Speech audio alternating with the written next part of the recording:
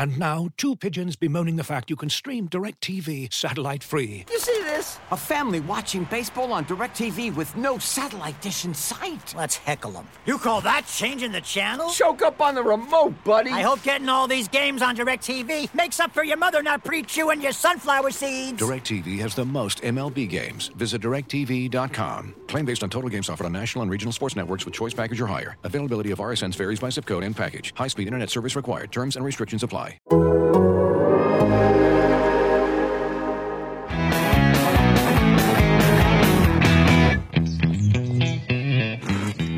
Boomhauer. How was Houston? Do anything, interesting? No, man, usual old meetings, and stuff, conferences, stuff like, Liar! Show him, Hank. An official Houston Texans bobblehead.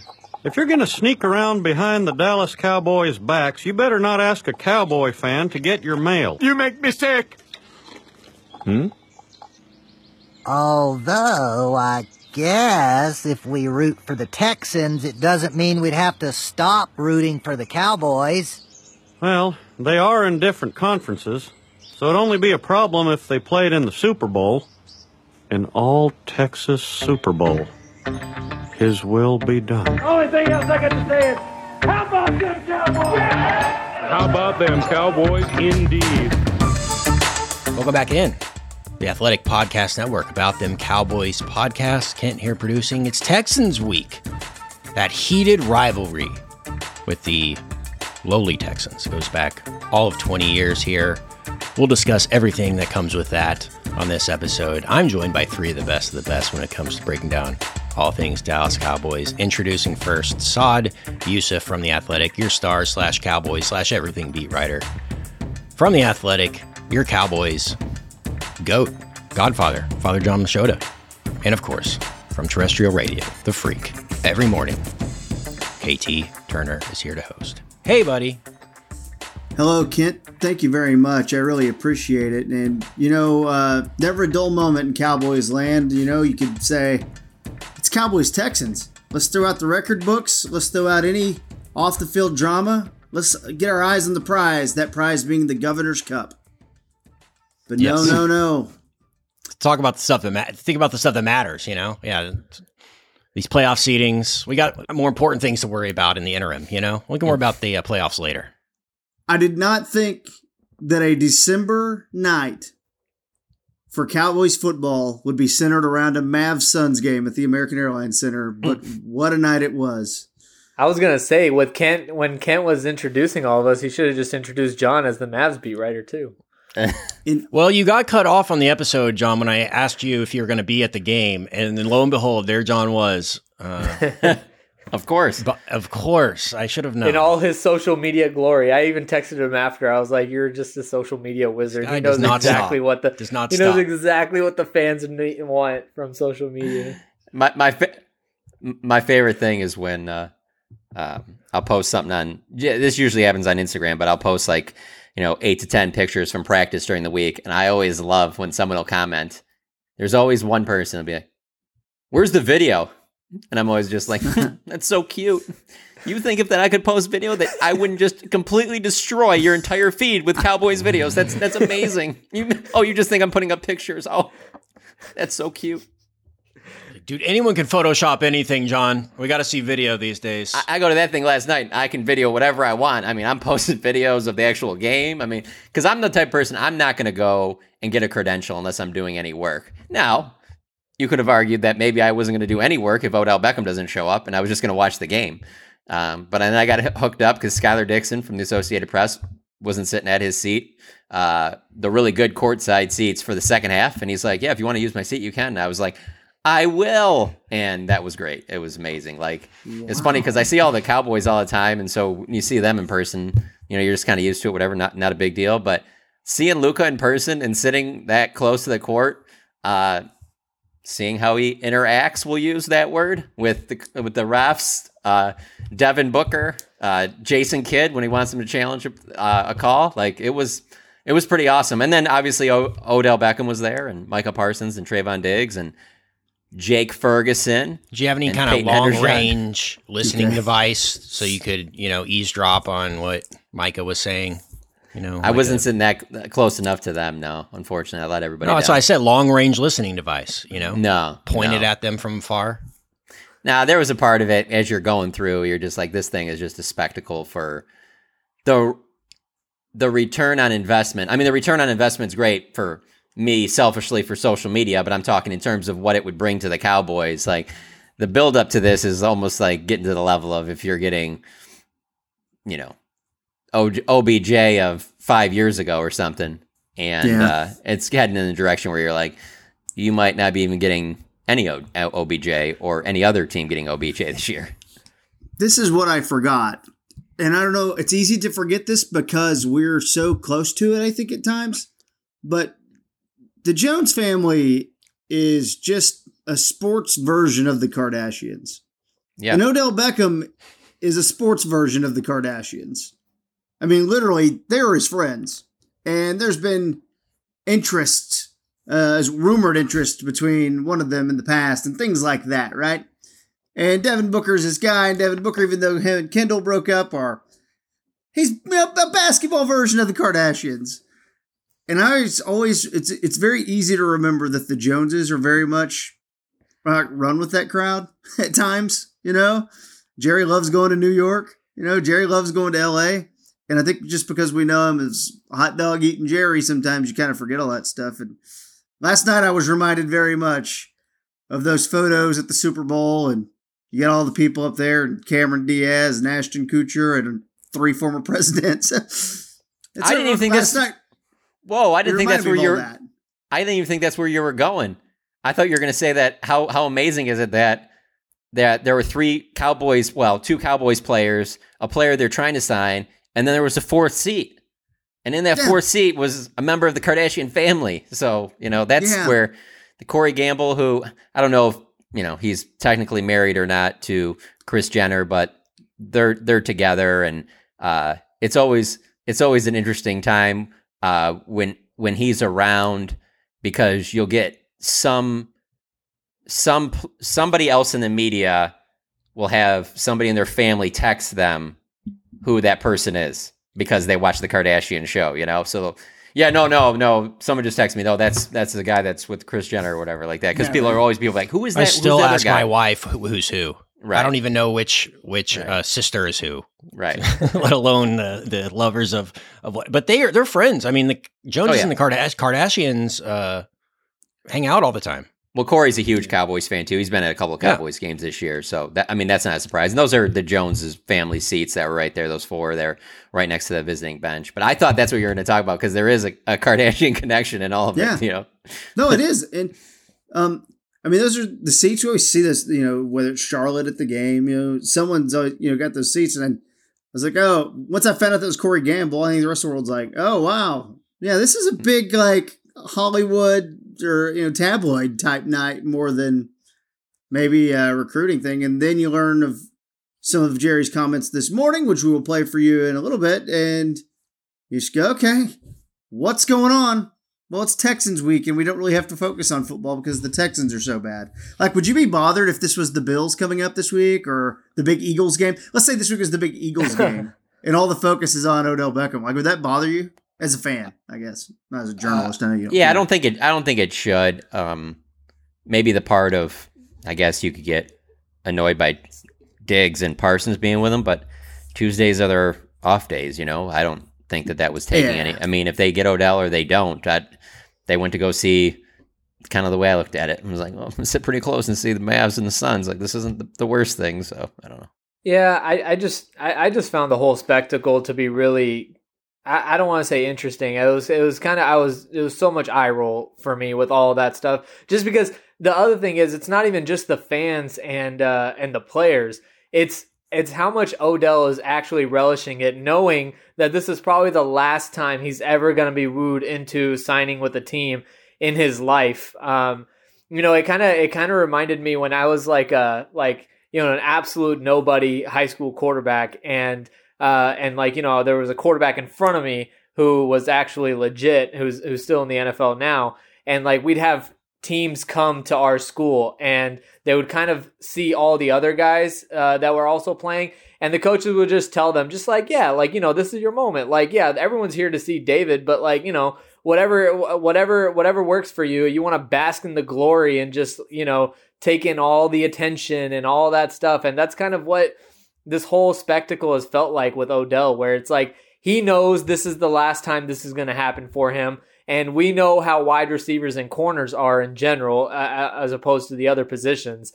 Like, if this was Dak Prescott's personality, he would not be doing all this. But Odell is more of the Dez Bryant ilk, and I think he absolutely loves the fact that all this is happening. He loves journalists asking him these questions. And to be honest, John, like I think like the media in general has kind of fed into this as well. I don't know if you remember a couple of weeks ago, there was a question to Jerry after the game, not this last Sunday, but a couple of weeks ago, where someone literally asked him, like, do you view this as a Deion Charles Haley type transaction? And like, no, this was in no way going to be Charles Haley or Deion Sanders, no matter what. You're signing a number 3 wide receiver. Like, I mean, this is not that. So I think it's interesting. I think we've all kind of fed into this. Yeah, and I mean, every media member is different. So I mean, I'm only going to speak for myself, but this is my favorite time. And the reason why is because there's so much interest. Believe me, hey, yeah, everybody out there listening, if you don't care about this and you want more features about kickers and punters, let me know. And then when that traffic shows that that's what you care about, I will do stories on that. But when Odell walks in with Trayvon Diggs and Micah Parsons and the interest that comes off of that, I'm just going to tell you, the numbers I'm seeing, I'm going to keep covering that. Absolutely. No, there's no doubt about it. That's the beauty of the Cowboys machine in general. It's just always something at all times. And I also wonder, like, if you want to go into like the hardcore, like X's and O's of it, or how much can he help? I think if you go to a month ago and we're still getting nothing from Michael Gallup, maybe it is taken a little more seriously. By anyone who might be rolling their eyes at it, right? I think, like, maybe you are truly, because then it becomes out of like begging and like needing it, or really wanting that contribution. But Michael Gallup's been pretty good the last month, and we're starting to feel like he's back. And then you can talk yourself, like, once the team's winning games, you can talk yourself into, well, maybe James Washington has something, or Noah Brown is a 3. Yeah, we can get by. Like, you can start talking yourself into things really quickly as a fan. Well, let's be sports fans for a second here. Yeah. Does anybody ever really happy with one Super Bowl? You say you're going to be happy with one Super Bowl, but then when you win that Super Bowl, you want more. And so the Cowboys are winning right now, and everything's great. But how many people are really like, everybody, just hold where we are right now and let's just keep riding? If you can add more to it, most people want to add more to it. And if Odell Beckham is healthy and he's blowing up social media with a ton of workout videos where you're like, damn, he is all the way back, which is not happening, then I can see where you're like, wow, we might be getting that Odell that was, with the Rams last year, and he just stepped right in and helped lead them to a Super Bowl victory. But we're not even getting any of that. And he's not even working out for teams. So that's amazing. Whether Michael Gallup is even on the Dallas Cowboys, let's take Michael Gallup and say that he signed elsewhere in the offseason, and their number 1 receiver is CeeDee Lamb, and their 2 is Noah Brown, and their 3 is Kevontae Turpin or Jalen Tolbert or James Washington. Regardless, you're going to want Odell Beckham if you got a chance to sign him and he's fully healthy and looks like the Odell that he was before. Just, we have no signs that say that he's even healthy at all. Yeah, but and you actually have signs to the contrary. You see all these reports coming out literally the morning and the afternoon after he's at this Mavs game, saying that he might not, like, Jimmy Garoppolo might be ready before Odell Beckham is. And so, I think that's the other kind of thing is, KT, I think you make a good point. And honestly, like, I guess I hadn't really thought that far ahead, where I think maybe there was a little getting caught up in the moment where Gallup is playing well and stuff like that, but we've seen this entire team being consistent. So yeah, I think you're right. I think I would be eating my words in like a month if Odell was balling and Gallup wasn't, but we don't even know if Odell is going to play this season. Yeah, and to me, it's like, this also goes further back to just stuff that was thrown out in the media, like how much money he would be wanting and talking about multiple years and talking about next year. In my opinion, when you sign Michael Gallup, you don't really have any business signing another. Odell Beckham's different because he's older, but another knee injury guy, you don't have any business doing that. And you definitely don't have any business giving him any amount of money that's substantial. That's just me. So to me, you can wait and see what you can do at wide receiver. There are going to be wide receivers that are going to be cut. There's obviously a trade market. You can draft. We know how deep the wide receiver classes are. You're developing Jalen Tolbert still. Noah Brown will always kind of be there as a safety blanket. I'm looking at people like that I know work. Depending on how the season goes, that changes things as well. Like, let's say the Dolphins cut Cedric Wilson. Well, there's a cheap pickup that I would welcome him back in here. And he can't get on the field with the Dolphins because they're loaded at wide receiver. So there's tons of guys who might get the axe just for salary cap reasons that are going to be there on the cheap. I'd rather look into that than I think just giving Odell Beckham $5, $6, $8, $10, $12 million. Well, let's also remember the Cowboys, for the most part, could be feeling that way now that he's not working out and could be ready to move on. But there's Jerry Jones. And Jerry Jones loves all the stuff that I had just talked about. He loves the interest, Why isn't Jerry whining and dining the punters and the kickers? And why isn't he around them talking to them all the time after the game? Or why isn't he talking any of those guys up? He likes that they're the attention. I mean, it's funny because I think there'll be fans where if he doesn't sign with the Cowboys or he doesn't contribute, let's say he signs with the Cowboys and doesn't contribute, people will talk about how this is all a big waste of time. Sure it was for you, but it wasn't to Jerry Jones because we're talking about it and we're writing about it and everybody else that covers the NFL is doing the exact same thing. And so that's keeping the Cowboys in the news certainly a lot more than them playing a team that they're favored to win by 17 points. So to him, it's not a complete loss. And then also, he's so important here because he's the one that he has the final vote. So he can be sitting here and having medical staff. You can have, Steven, you can have coaches, other players be like, hey, he's not right. Probably not gonna be able to do anything. But if Jerry wants to take the gamble, then the Cowboys will take the gamble. So yeah, I mean, it's lining up to where I'm like, yeah, the percentages aren't high that he's going to contribute this year, even if he did sign with the Cowboys. But if Jerry wants to roll the dice and it doesn't really matter what anybody else thinks, then he's going to do it, And there's a part of me, the reason I bring this up is because I wonder if he's got that itch just because he hasn't really done a move like that in a while and where this team's at, where he feels like, man, we could have this one last piece, this one spark that puts us over the top. And I'm fine with that line of thinking, but you might not have that spark at all if you can't get on the field and contribute at all. And I'm saying that from a perspective of, I never thought he would be performing as a 1 and maybe not even a 2. I'm saying he comes in here and he's like your 3 this year and he's icing on the cake because let's be honest, there's only so many defensive backs and so many defensive schemes that can shut everything down. And you got plays where that team's third best corner is on Odell Beckham Jr., a healthy Odell Beckham Jr. I mean, you're going to take that all day long. So I get the interest in it, but if he's not going to contribute for you, then you got to move on. Yeah, and one quick thing, I also think that, what I was saying before was only relative to, you talk about the scale, the X and Y axis, I'm only, it's kind of what John led off with. I'm only talking about the hype versus reward. I still think signing Odell Beckham Jr. would be a fantastic move for the team. Again, I don't know if, all the wooing and the Mavs game and all that stuff matches up to what his impact is going to be. But there's no doubt that if you can sign Odell Beckham Jr. at a reasonable price and also have him contribute against, a number 3 corner, whether he's going against a number 3 corner or he puts Michael Gallup in a position to go up against a number 3 corner, whatever the case may be, I think that's all good. But I do think that you also have to keep one eye to the future where this isn't just about the wide receiving core. You also have to make sure that you're asking yourself, because you sign Odell Beckham Jr., you're not handcuffing yourself to Trayvon Diggs' next deal, Michael Parsons' next deal, and all those things as well. Okay, let's go ahead and get down to the meat of it then. If we get the audio, Kent, this is from 105.3 The Fan, Jerry's weekly visit with them in the morning.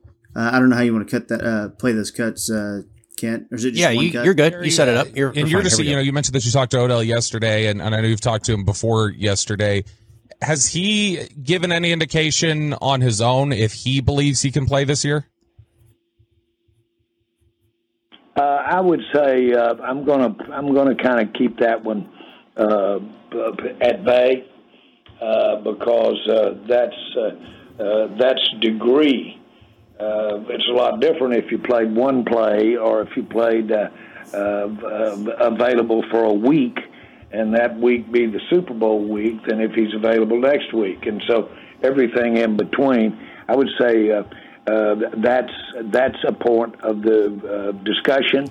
A player's own belief of where he is in becoming ready to play is real big. Now, I'll tell you this, the fact that he rehabbed last year and came back and played in the Super Bowl shows you serious mental toughness, and it shows you current or recent addressing of playing coming off of surgery. And that requires you've got to overcome natural mental feelings when you overcome playing right after a surgery. It's not just the technical repair, it's the ability to mentally come through it. The fact he's recently done that, our trainers tell us, is a plus. Okay, that's from the improperly titled Sean and RJ show. That's Sean, RJ, and Bobby. That was Bobby Bell on 105.3 The Fan. Bobby Bell, good friend of the show. Sean and RJ, great dudes too. Love those guys. Used to work with them. Okay, so you heard that. John, you decipher Jerry better than most anyone in this market, especially when you got to fire off those tweets rapid fire after those interviews. What was your take on all that? Well, at first he was hesitant. He didn't know how to answer it, and that very rarely ever happens with Jerry Jones. So that was interesting in itself. But I took that as a little bit that, Odell says he can play, but Jerry and the Cowboys don't know to what level because he's not willing to work out. And there's only so much you're going to get from, medical examination if he's not actually going to work out with your athletic trainers, and in front of your coaching staff. So, and again, for a guy like Odell that loves the spotlight, to not really have that many videos being posted of where he's at in his rehab process is pretty wild to me, because if he was close, I feel like those would be all over the place. But the fact that he won't work out, I don't know, it's just interesting to me because Jerry didn't know where Odell was in that sense a week or two ago, and that's why they wanted to have the visit, so they could find that out. And it doesn't sound like they're going to get those answers off of this visit. So because of that, that's why later in the interview he talked about how, there's no timetable. He doesn't know when this could get done. Now, believe me, if Odell could play right now and contribute, there would be a timetable, because Jerry wouldn't want him leaving the building and potentially signing with another team and losing out on this opportunity. But because it doesn't seem like he's going to play anytime soon, then you can sit there and let him leave and figure it out from there, because Jerry said it 10 times in the last week and a half that if he can't contribute this year, then they're not interested. This is they need him for this year. This is obviously it'll be a multi-year deal, but the most important piece is that he can help this year. And when is he going to help? In January? I mean, can you just imagine it's one thing if you're trying to get a guy going, bringing him in against the Texans or the Jags, or we'll even say Washington or something at the end of the year. It's another first playoff game against the Bucs, tight game. Tom Brady's picking on Kelvin Joseph over there, and they're scoring away, and you're going to sit there and be trying to work OBJ into your offense. Like, that doesn't sound like that's a smart move. That doesn't sound like something that Mike McCarthy would want to do. Yeah, you're better off just going with what you got at that point. And, you can have that whole thing where it's like, if there's interest for next year. The thing is, too, all the teams, and there could be mystery teams, but all the teams who would be interested in him have dried up as well. This is what we were saying on Sunday night after the game. Like, he needs the Cowboys more than the Cowboys need him at this point.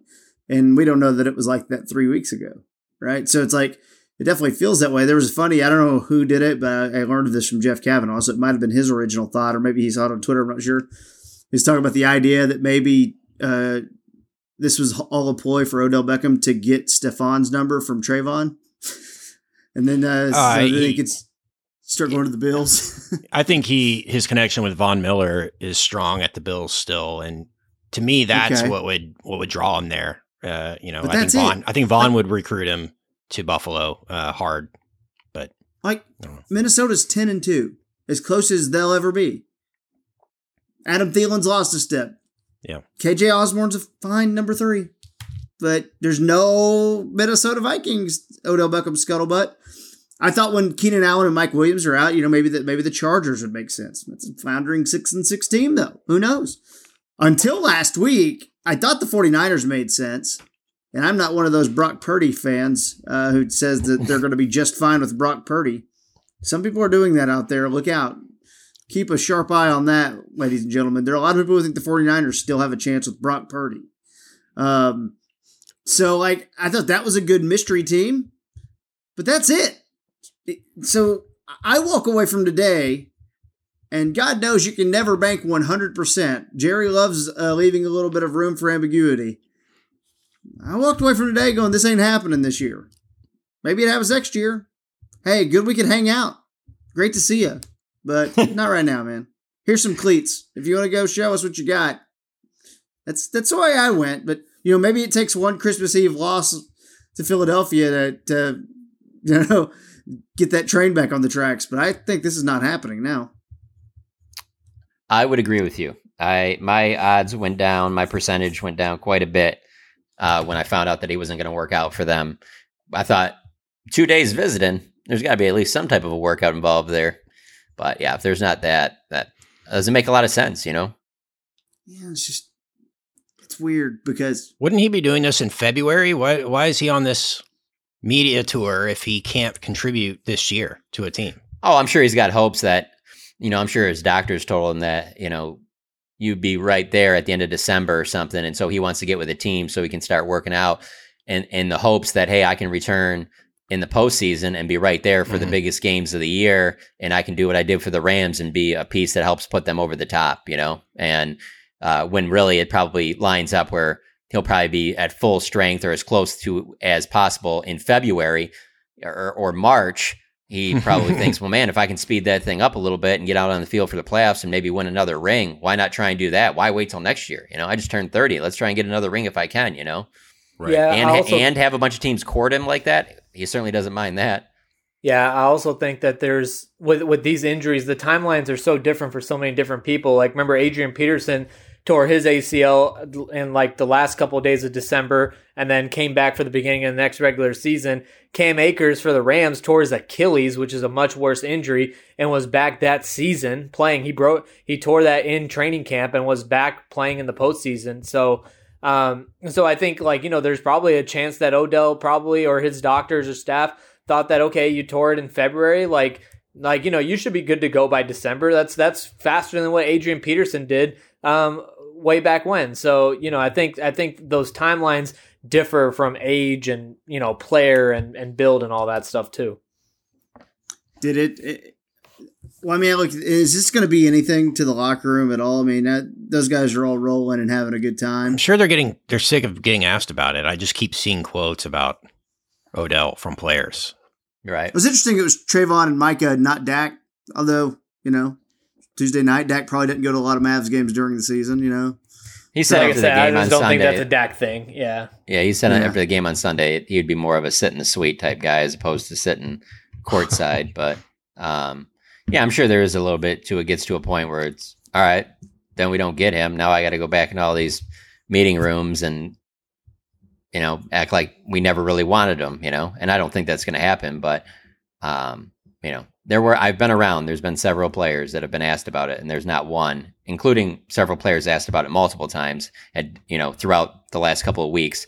And there hasn't been one that he has even acted like, why are you guys asking me about this? We just won the game. Or why are you guys asking about this again? You just asked me about, not one has done that. Everyone has jumped right in because let's be honest, it's a young man's league and Odell Beckham's 30. A lot of these guys looked up to Odell Beckham when he was in his prime. A lot of them saw that one-handed catch and they were like, man, that's the dopest thing I've ever seen. So, I mean, I think the most passive one was probably Dak after that game where, it wasn't like he was not actively recruiting it, but he was a little bit more resetting the entire conversation and putting putting it back into the locker room of like, hey, I'm like, yes, do want him, but very happy with the guys that we have in the locker room. I think that's the most deflective I've heard any player be of Odell, and even that wasn't like, super deflective. And that was too with him. That was his second time around on it because his first one, he talked about texting him and he knows how much I want him and all this other stuff. So even on that one, I think that I will say this, understandably so, but you're going to get a little bit more of a politically correct Dak Prescott after a game on that podium than you're going to get at his locker, because he feels like he's speaking for the whole team there. Not that he isn't all the time, but when he's talking to his locker, he's a little bit more laid back, not feeling like everything I say is going to be dissected quite the same as if it's right after a game and I'm standing on the podium. Like he's probably not going to answer things the exact same way as he would on a Thursday at his locker. Well, non-Odell Beckham thing. Or you guys have anything else on Odell for now, or do you want to move it on? Let's go. I think I'm just kind of feeling like it's probably not going to happen. We'll see. And we know that John's on the case no matter what. He's just wandering the bowels of the AAC last night. Hey, that was the first time I got a credential to a Mavs game since Tony Romo suited up for him. And one of the most day in Mavs history, man. History. Yeah. It was, man. Wow, what a weird one that was. All eyes on Kelvin Joseph, obviously, right? It's a big week for him. This is probably a bigger game for him than maybe anyone else on the Cowboys, I would say. I mean, this is, to me, it's almost the top Cowboys storyline that's not Odell Beckham relating to this game because I can't take the Texans seriously. But it's football, and there's the terribly realistic thing that guys could get hurt and things like that. Lovie Smith defense will, put a little pressure on the quarterback every now and then, but they're not flooded with talented players. So Texans Cowboys angles in the race for the Governor's Cup, not a lot there. There's a reason this is a above 15-point spread. So we'll have the age-old discussion of did the Cowboys play with their food and things like that. But outside of Kelvin Joseph, it's obviously Tuesday when we're recording this, so you haven't really been in the locker room to talk to the players yet as they get a day off and things like that. But we're non-Odell Beckham. Where do we kind of stand on things with the Cowboys? Yeah, I mean, they're going to give Kelvin Joseph every chance to, be that starter there. I shouldn't say, win that starting spot. He's got the starting spot right now, but keep that starting spot. But there has to be concern there. I mean, the entire time he's been with the Cowboys, he's been okay at times as a corner. He's been a good special teams player at times, but as a corner, he hasn't really flashed what you would think year two of a second-round pick would flash. 1, 2, Nahshon Wright behind him is a guy that in the preseason, when they would face second and third team quarterbacks, they would be trying some difficult throws against Nahshon Wright with a lot of confidence. And that's where you run into these issues of, that can happen against the Texans and the Jags, and maybe even a couple other teams. But you go up against Tom Brady in the wild card round of the playoffs in Tampa, you don't think that he's going to be going after Kelvin Joseph and Nahshon Wright all the time? I mean, Deron Bland's a rookie, but at least he's got a few picks that that's going to make you a little concerned there. These are some big games coming up for Kelvin Joseph and Nahshon Wright because if they can't do it, then I guess you're going to a guy that's on the practice squad right now, and Kendall Sheffield, who he's played on the Falcons. Dan Quinn's obviously familiar with him. This isn't a great time to add corners. It's not a great time to add players, period. That's why Jerry always talks about the Odell thing, but being such a unique situation because generally speaking, there aren't good quality players to be added at this time. The trade deadline's passed. Guys that are on the street right now are on the street for a reason, that whether it's age or injuries or they don't want to play anymore. So they got to kind of deal with what they got right now. And I just haven't seen enough from Kelvin Joseph for me to think, oh, no, he's ready for this role. He'll be fine. Because let's be honest, teams are going to keep throwing at him, not just because he's the new guy stepping into the starting lineup, but because of what's on the other side of the field and Trayvon Diggs. They're not going to want to try him. It's going to be let's keep throwing towards this Kelvin Joseph. And I'm not even talking about him giving up just big catches. I'm talking about even if he's in good position, him being handsy and getting called for PIs and stuff like that. Those are just as big of a blow as anything else. And so, he to me is the biggest storyline going into this game. Yeah, and also I think to piggyback off of that point, I agree. Like, obviously, this is big time for Wright and for Joseph, but I also think that depending on how those things pan out going into the playoffs, this could be a big time for Dan Quinn as well. Because if you don't have the horses to do it, do you slightly change things up schematically to kind of cater to your weaknesses? Meaning, do you kind of look at, all right, like maybe you isolate Trayvon a lot more and ask him to work on an island and cater two people, cater a safety up top over Kelvin Joseph or Nahshon Wright? I remember, back in the day, following the Patriots, back when, they acquired, Aqib Talib at corner. They'd put him on one guy and then scheme the 10 other players around the rest of the offense. And I don't know if you have to change things, because obviously what you're doing defensively has worked really well this season. From a pass rush standpoint, do you blitz less? Do you drop guys out from underneath? Do you change how? I don't know. I think plan A is Kelvin Joseph or Nahshon Wright work out and are at least serviceable. But if they're not, then I think the onus then falls on Dan Quinn. You can't just fold and say, all right, well, Brady's going to pick on Kelvin Joseph, and that's that. I think you have to adjust some way. And as you guys mentioned, it's not an optimal time to fit new players in, whether it be practice squad guys or off the street. But I think then it's going to be on Dan Quinn to kind of change things up a little schematically if it doesn't work out. So Saad thinks that they're going to put Micah Parsons at corner. No. Well, what about problem solved? Problem solved. Problem's not solved. Mukuamu? What about him? Could he take snaps at corner? Played corner in college as a depth player, sure. Yeah, as a backup plan. They're really hoping. Let's put it this way: they're really hoping it's Kelvin Joseph. I mean, he's got their best chance. Twitter's, you might have known this, John. I don't know, but Twitter's just now saying it's. I'll give Mike Garofalo, okay, NFL Network, a little credit here. He says Cowboys are signing Mackenzie Alexander to the practice squad. Wow, look at Vikings. That. Again, hey, problem solved. It's a young man's league, and he's 29. So I was going to say, there's probably a practice squad guy out there. Problem. Well, he started more games than Kelvin Joseph has, so let's look at it that way. Here, that makes more sense to me than signing somebody off the street. At least somebody's that's been working out all season and he's been taking consistent reps against wide receivers, so that's nice. Yeah, 5 starts last year with the Vikings. Looks like nothing this year that I can see recorded. So definitely a guy you don't think about anymore. I remember him coming out of the draft and all that stuff. So yeah, yep. Well. Good to have someone else out there. So we put corner really high on the draft list next year. I know Dane had a corner mock to us in his 1.0 mock draft, now available on The Athletic, by the way. I would say corner is a big need. Yeah, for sure. It was going to be even without these injuries because of contractually where you are with, Anthony Brown, Jordan Lewis. Mm-hmm. So, and let's be honest, that's where they were looking in the Micah Parsons draft. They wanted to add another corner. So, another big time playmaking corner with good size to put opposite Trayvon Diggs. And I imagine, that would be, if that's not their number one priority, it's got to be in the top 2 or 3. Think about that defense, adding another top flight corner next to what they've already done from the pass rush standpoint. I'll say this about Kelvin Joseph, going back to my days of studying the draft and things like that. I mean, the off the field stuff was all concerning and stuff. There's tape of him running stride for stride with Devontae Smith, Heisman winner Devontae Smith, and playing him pretty well. And we'll get that test in 3 weeks for Christmas Eve and things like that. But I don't know. There's that weird element of, well, you think you know a guy, and then it's like, well, do we though?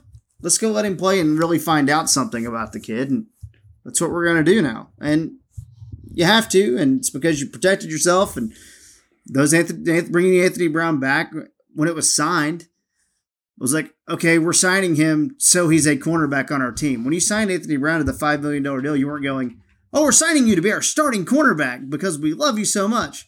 So it's just odd because you just get in that weird way, and then you start nitpicking your team when you're 8-3. So, yeah, I don't know. don't have much more to say on that. It's like, let's go and then like enjoy your Nico Collins and Chris Moore this I was week. like, we'll find out against Nico Collins. Yeah. No, it's hard to get a good read. Yeah. You're going to be playing against a guy who shouldn't be playing quarterback. So I mean, well, it's that. Very odd. Also, I mean, let's be honest. Even the teams that make it to the Super Bowl, everyone's got weaknesses. No one's getting there with, this is 100% healthy roster. These are all the guys we drafted. Everybody just has stepped up and is playing the best of their ability. Like, you got some other guys have to step up. You're not going to be great at every position, and to Saad's point, you got to adjust coverages. You got to do different things. And maybe that'll, they won't be quite as dominant on defense, and maybe they'll have to get by with some packages that they don't love to run, but it fits best with the personnel they have. That's what happens. That's, survive and advance. Yeah, winning the Super Bowl is not about being the best team on paper. It's about being the best team that year compared to your competition. So, the NFC could be loaded one year, and then you look at this right now, and the Cowboys don't look so great. Right now, it's a 2-horse race. So all they got to do on paper right now is just be better than Philadelphia. It doesn't matter. Like, they don't have to apologize for Aaron Rodgers falling off the cliff or Tom Brady struggling or, whatever the case may be. So, yeah. I'm fascinated to see how close we are to getting Tyron back on offense. Again, the very odd, here's Series 3. And all right, we'll go ahead and put Peters in for a series here, then yank him back out. That's probably all going to stop soon. Probably feel like, I would assume that they're trying to get Tyron back before the Philadelphia game, right? Yeah. His practice window is supposed to open tomorrow, and that would be, so he would have 3 weeks to come back, but that doesn't mean he has to wait 3 weeks. He could come back in another week. But it would line up to probably the game before that, and then so he's got a game under his belt before they play their most important game of the year. I think that's where it's at, and I think they're just trying those combinations just so, hey, let's get our rookie left tackle, who we had worked at left guard all camp, some more reps at left guard, just because, so we can get used to it again, because that's where he's moving back to, Looking for an assist with your credit card, but can't get a hold of anyone? Luckily, with 24/7 U.S.-based live customer service from Discover, everyone has the option to talk to a real person anytime, day or night. Yep, you heard that right. You can talk to a real human in customer service at any time. Sounds like a real game changer if you ask us. Make the right call and get the service you deserve with Discover. Limitations apply. See terms at discover.com/creditcard. And now, two pigeons bemoaning the fact you can stream DirecTV satellite-free. You see this? A family watching baseball on DirecTV with no satellite dish in sight. Let's heckle them. You call that changing the channel? Choke up on the remote, buddy. I hope getting all these games on DirecTV makes up for your mother not pre-chewing your sunflower seeds. DirecTV has the most MLB games. Visit DirecTV.com. Claim based on total games offered on national and regional sports networks with choice package or higher. Availability of RSNs varies by zip code and package. High-speed internet service required. Terms and restrictions apply. As you've probably heard by now, we've teamed up with BetMGM this season. We'll be using BetMGM lines to make all of our picks, and we'll have special offers for our listeners each week. If you haven't signed up for BetMGM yet, use bonus code THEATHLETIC, and you'll get a 1-year subscription to The Athletic, plus up to a $1,500 first bet offer on your first wager with BetMGM. Here's how it works. Download the BetMGM app and sign up using bonus code THEATHLETIC. Make your first deposit of at least $10. Place your first bet on any game and claim your voucher for a 1-year subscription to The Athletic. See BetMGM.com for terms. U.S. promotional offers not available in D.C., Mississippi, New York, Nevada, Ontario, or Puerto Rico. Gambling problem? Call 1-800-GAMBLER. Available in the U.S. Call 877-8-HOPE-NY or text HOPE-NY 467-369 in New York. Call 1-800-NEXT-STEP in Arizona. 1-800-327-5050 in Massachusetts. 1-800-BETS-OFF in Iowa. 1-800-270-7117 for confidential help in Michigan. 1-800-981-0023 in Puerto Rico. First bet offer for new customers only in partnership with Kansas Crossing Casino and Hotel. Don't forget, if you haven't signed up for BetMGM yet, use bonus code THEATHLETIC and you'll get a 1-year subscription to The Athletic, plus up to a $1,500 first bet offer on your first wager. You guys want to do some picks? Let's go. Who are the Cowboys playing this week? It's the Governor's Cup, Saad. Eyes on the prize, man. Let's start with you, Kent. Yeah, I'm going to go Cowboys. Just an observation from the past couple weeks is they had just been pulling away in the second half. Like, they are got to be one of the best second half teams in the NFL. I haven't looked up the numbers. I'm sure they're very high up there in the second half points, but I expect them to pull away in the second half of this one. And I'll go 42-10. All right, Saad?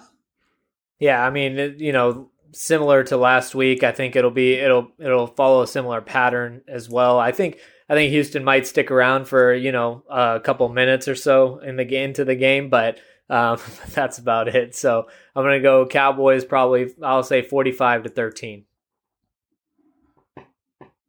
I'm a 38-10 guy right here, and I'm calling for a lot of Malik Davis. I want Malik Davis John, do getting it. 20 carries. No, do it. I'm going 37-10. No, you got to pick the Texans. That's what you do. No. We all picked the Cowboys. No. So we're all picking them to cover? Yes. Yeah. Bet the house. What could go wrong? What could possibly go wrong? Not in the NFL, nothing. Nothing can go wrong. Everything's perfect in the NFL. Right. Everything always works out the way we think it's going to work out. We know this. The NFL is. I wouldn't be surprised if they scored 50 again. But I'm just going to say 37-10. That sounds. I hope there's a focus on just keeping the clock going and getting out of there. Oh, second half running clock. Cooper Rush whole second half. Pull a Mike McDaniel. Yank your starting quarterback early in the game. Okay. There's no need if you're up 30. You don't have to play that. If they're up 20 in the fourth quarter, yeah, they're up over 2 possessions, 3 possessions. Kind of for that. Coaches have always kind of acted like it's baseball rules, and you have to, you can't put your quarterback back in if you take him out. Right? Put him back in. 4 scores. Yeah, they score again. Put him back. Yeah. Yes. I think what you do is you get such a big lead that at halftime, Mike McCarthy makes his decisions on who's going to play in the second half on offense by whoever comes up with the best kettle celebrations. Like they have to run them by him, and then he ranks them. And he's like, "Ooh, if it's a good one," he's like, "No, I'm going to leave you out there." And then they're going to play guys in order of that. So, I asked for suggestions the other day, and I did not get anything great. For the kettle celebrations? Yeah, I gotta say the Pop Goes the Weasel was great, but the Whack-A-Mole, so creative. I would have never thought of that to do that. Right, that's what I'm saying. I was hoping that there would be something else, and maybe I'd pass it along, but we just can't. So what can't you come need, up with anything. You need a mask, okay? Okay. A mask of some sort. You jump in the kettle, rip your helmet off, knowing that you're going to have to pay the fine. Throw a mask on, dip down in there, wait. 3, you got a different 2, face on. 1, yeah. And then you pop up in a mask. Everyone will be like, what? That's incredible. A mask of what? I mean, That's come on. Fun, right? If you want to play in the second half, KT, it's going to be better than that. A dog mask. It has to be something funny, not scary, right? The Richard Nixon like mask. the horse head thing. Did you ever? Kent, you'll remember this. Do you remember that picture of DeMarcus Ware when he did that Papa John's commercial and he put on that mask of Jerry Jones? Because yes. I have a picture of it. I tweeted out somewhere. Can you imagine if they popped out with in a mask of Jerry? That's a great idea. Have a mask already in there, stashed away in there. You're definitely getting major fines. I mean, they're already using a prop with the kettle. Well, that's taking it to another level. If you're pulling out masks, that's some Joe Horn, cell phone stuff. Which, by the way, bring it back. Awesome. Mike McCarthy was on that Saints staff, so he's ready. He's familiar with these celebrations. If they put him in the kettle, if they pick him up and put him in there, that would be incredible. Well, things are good when players are already talking about these things during the week and planning on how they're going to break these out during their blowout victory. I mean, Zeke, when he scored, the first thing he did is turn around and remind Dak, hey, we're going to do the Whack-A-Mole thing. I mean, we're going to do the Zeke in a box. Like, come on, don't forget, Mm-hmm. So and I honestly would have been even better as if Dak didn't see him, and then Zeke gets in the kettle and he looks down, and no one's coming over there, so he has to be back up. He goes, come on, seriously, get over here. I'm going to stay here until you guys get over here and somebody does this. Because it's not as funny if someone's not doing the crank. That would be a new kind of funny thing. They do it in baseball sometimes when a rookie hits his first home run. Yeah, they just all leave. And they cold shoulder him. Yeah, that'd be a good The defense is on the field. Zeke is still in the kettle, crouched down. See, now we're having fun. Yes. Now we're having fun. That would be funny. Just go in the kettle and don't come out. Right. Just Yeah. like Zeke Winnick, he's still in Roll there. in the locker room. Only way that we come back on Sunday night for the podcast and we're talking about a Cowboys loss. Go. What if Zeke got in the kettle and crouched down and he appeared in a different kettle? Somebody did sent me that one. David Blaine could do that. You know it. You know what would be great if Zeke went to a kettle, and then we're a few years late on this, but then Joe Looney came out of the other kettle in the full Zeke in uniform. the Zeke. Oh, and it's like, I like that. And it's like he just ate everything that was in the kettle, and now he's Big Zeke. That actually would be amazing. All right. Where's Joe Looney I like that. right now? I like that. He's still in town? Good Lord. Okay, so look, we promised you hard-hitting X's and O's, breaking down Cowboys and Texans, but we've decided not to. We got into a conversation the other day about John's music choices. I think this is like Sundays we're randomly throwing just texts to each other. And this is on the heels of Christine McVie dying of Fleetwood Mac. So John's top 5 records of all time. These aren't the top 5 like best or anything. These are my 5. John's Your favorite. Yeah. Yeah, your top 5 favorite albums. And of keep all in time. mind here too, you know what's so difficult about this, KT, as being a fellow fan of the Killers? My favorite Killers songs are spread out throughout several albums. And so when you're picking a favorite album, for me at least when I do this, it's, I got to have a lot of where I can listen to the whole thing and like a lot of songs on the album. Like there's artists that I like more than these, but their hits are spread out over, like Drake, for example. I really like Drake, but the songs I like of Drake, they're spread out over seems like 10 albums. Yeah, he's got like 1 or 2 per album. Yeah. Right. Yeah, God bless you for being an old soul, because the art of the album can never go away, no matter what the music industry tries to do when they're trying to heavily produce singles. The art of the complete album is very important, and thank you for that again. And also, when these conversations happen in sports or not sports, there's a big difference between what you think is the best and your favorite. Absolutely. I think Breaking Bad is the greatest TV show of all time. Parks and Rec is my favorite TV show of all time. Two things can be the same, Sure. Sod shakes his head as the Office gets shafted. Yeah. Technically, Saturday Night Live. Sod's got a pretty new school music taste. I'm interested to see how many of these Sod knows, because it's mixed between new and old here. Just a little teaser. Okay, Yeah, let's this will be fun. go. Let's hear it. All right, John, number 5, your favorite album of all time. Oh, I didn't put them in order. All right, here we go. You didn't rank them? Come on, man.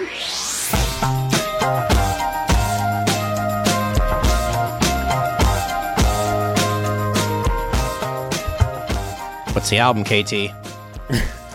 It says MGMT. Yes. And this is the album called Electric Feel? The album's What's the called song? Oracular Spectacular. But this song's called Electric Feel. Yeah. Mm-hmm. There is John's words number to 5. this song, by the way. I don't know if it's just the instrumental. This is their second album? I think it was their That was their debut, first. wasn't it? Yeah. Oh, so this is the one that had Time to Pretend on it? Oh, yeah. Yep, Kids as well. Yeah. Yeah, so this is like MGMT isn't my favorite band or anything like that, but this album is loaded with bangers. Like they clearly were in the booth and they were just putting out one monster jam after another. I'll have to send This you a whole video of them album's great. recording this. This is a great chorus, though. Yeah. Oh, yeah. That would have been a hit in any era, right? 1960, Oh my God. 1970. The buzz around that 80. band, too, when they were coming out was ridiculous. Like, South by Southwest was like, hey, you've got to go see this band over here. I remember Skin telling a story. He was covering for music for Gorilla vs. Bear, and they were like, dude, whatever you do, make sure you go see this MGMT band. Everyone's talking about them. And sure enough, Hey, that's I went the three to one of their indie rock shows. songs of all time. I went to one of their shows about, 10, 15 years ago, whenever, it was a little bit after when this came out. I certainly was one of the older people there. So much drug activity going on. So many psychedelics. Was this But before I or enjoyed after it. their second record came out? Because the second one was like super drug trippy. Yeah, okay, then that's weird. what it was. It was that, yeah. It was after the second one. I was a little out of my element there. I enjoyed it though. It was a good show, but that album slaps, dude. Yeah. And Little Dark Age, their album from 2018, is so weird, and you need to listen to it. It's so strange. Not the same band at that point. They changed. All right, John Machoda's fourth favorite album of all time. All right, here we go. This is a classic, I will admit.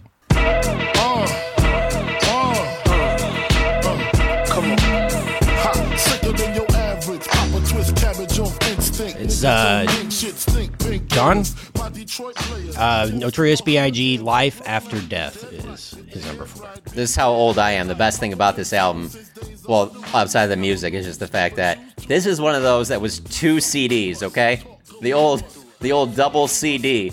Ooh, a deluxe. Nice. A lot of bangers on this one. Yeah, this is an Angels album, though. Wasn't this is what? You said Life After Death? Is this one? Yes. Yep. Yeah. 97. Okay. Because the this one was the before that posthumous one, correct? The one before that, I think, was Ready to Die. It was, yeah. Gosh, wild. It's like almost like he knew, what was going to happen.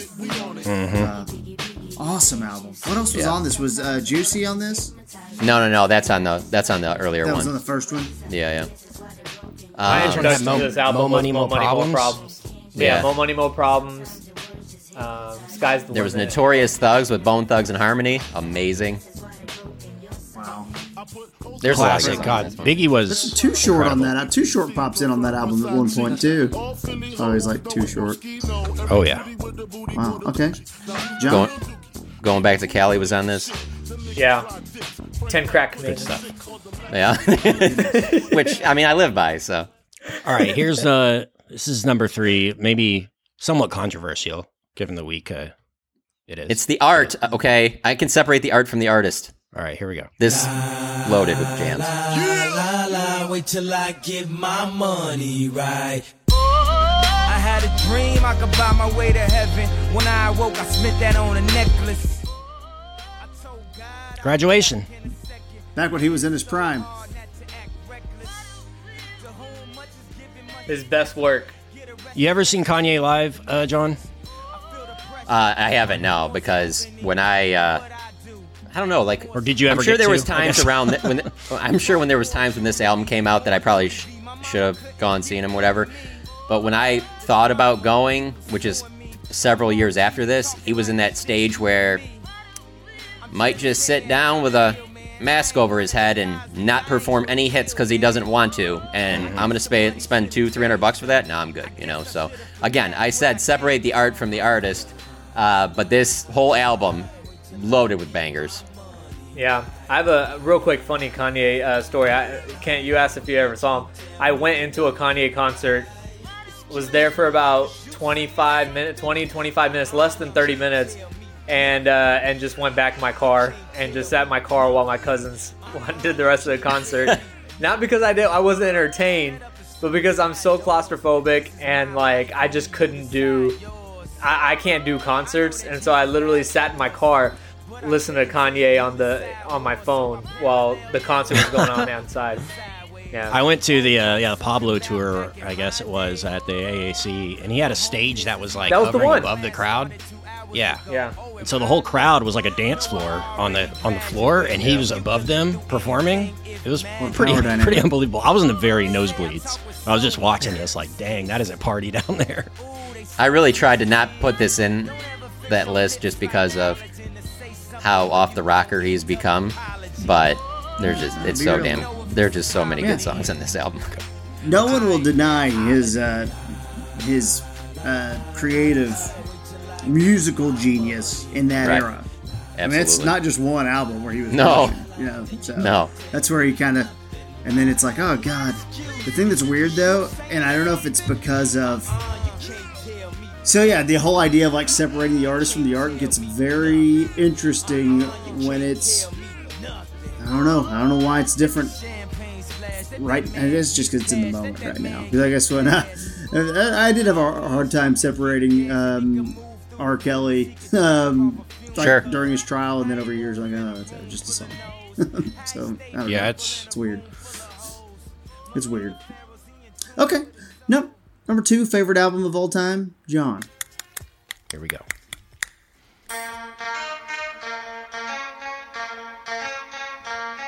I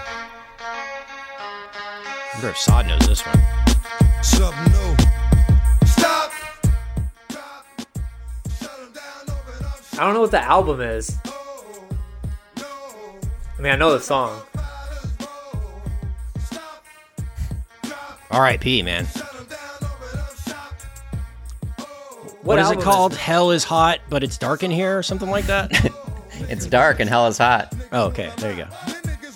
Yeah, DMX was bringing it. Yeah. And gone too soon. And shout out to Skin Wade, who once prematurely reported his death live on a Mavs broadcast. Oh, prematurely? Rough Riders anthem. Yeah, like the night before, you know, like there was like scuttlebutt on Twitter about him maybe passing, and Skin like went off Twitter and said it, and then overnight TMZ's like, oh wait, no, he's not dead yet. This happens now and again. The intro to this album, the very first song that goes, I think it's actually right before this Rough Riders anthem, is just, to me, is the all-time best walkout music. Mike Tyson used to come out to it. Chuck Liddell. It's a great intro, and it's really probably the reason I love this entire album is because this came out in 98, and like 98, 99, 2000 are probably my favorite years of my life because I was in high school when I was playing basketball, and this is just every one of these songs. That's all we would listen to all the time, and the whole album's great, man.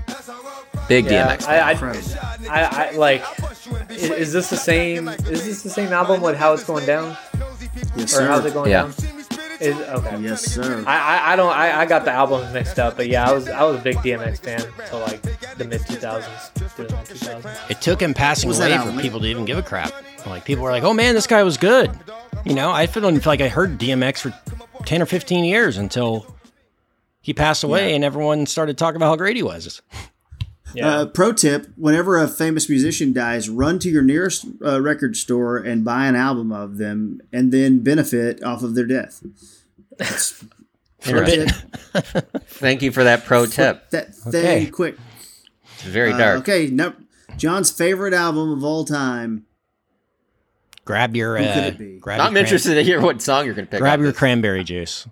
It's got to be Shania Twain, right? It is. Not that far off.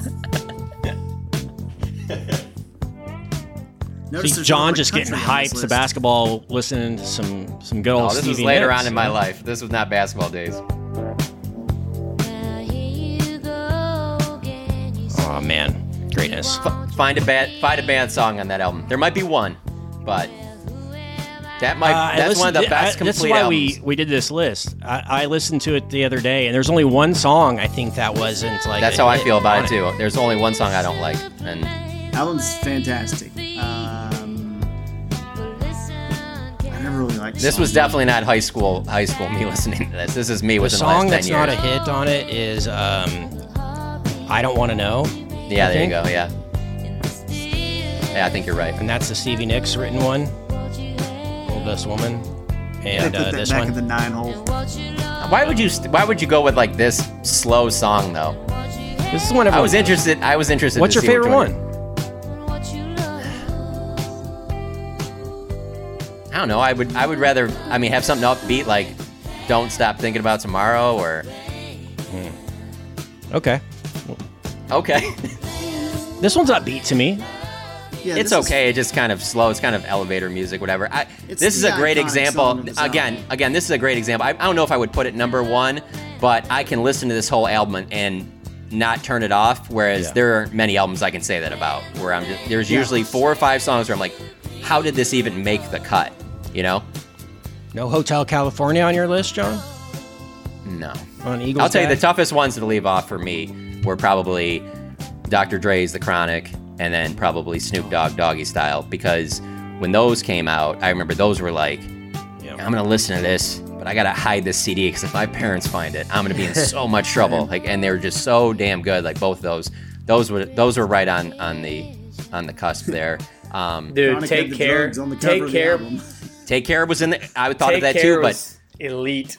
But here's the thing. You know what my favorite Drake song is probably Started From the Bottom, and they're just on Take Care. There isn't a song that's on that level for me that like I like as much. So I feel like I would be picking something that's like, and then on the album that is on is there isn't enough hits. Yeah. So, but no, yeah, Drake was certainly in that conversation.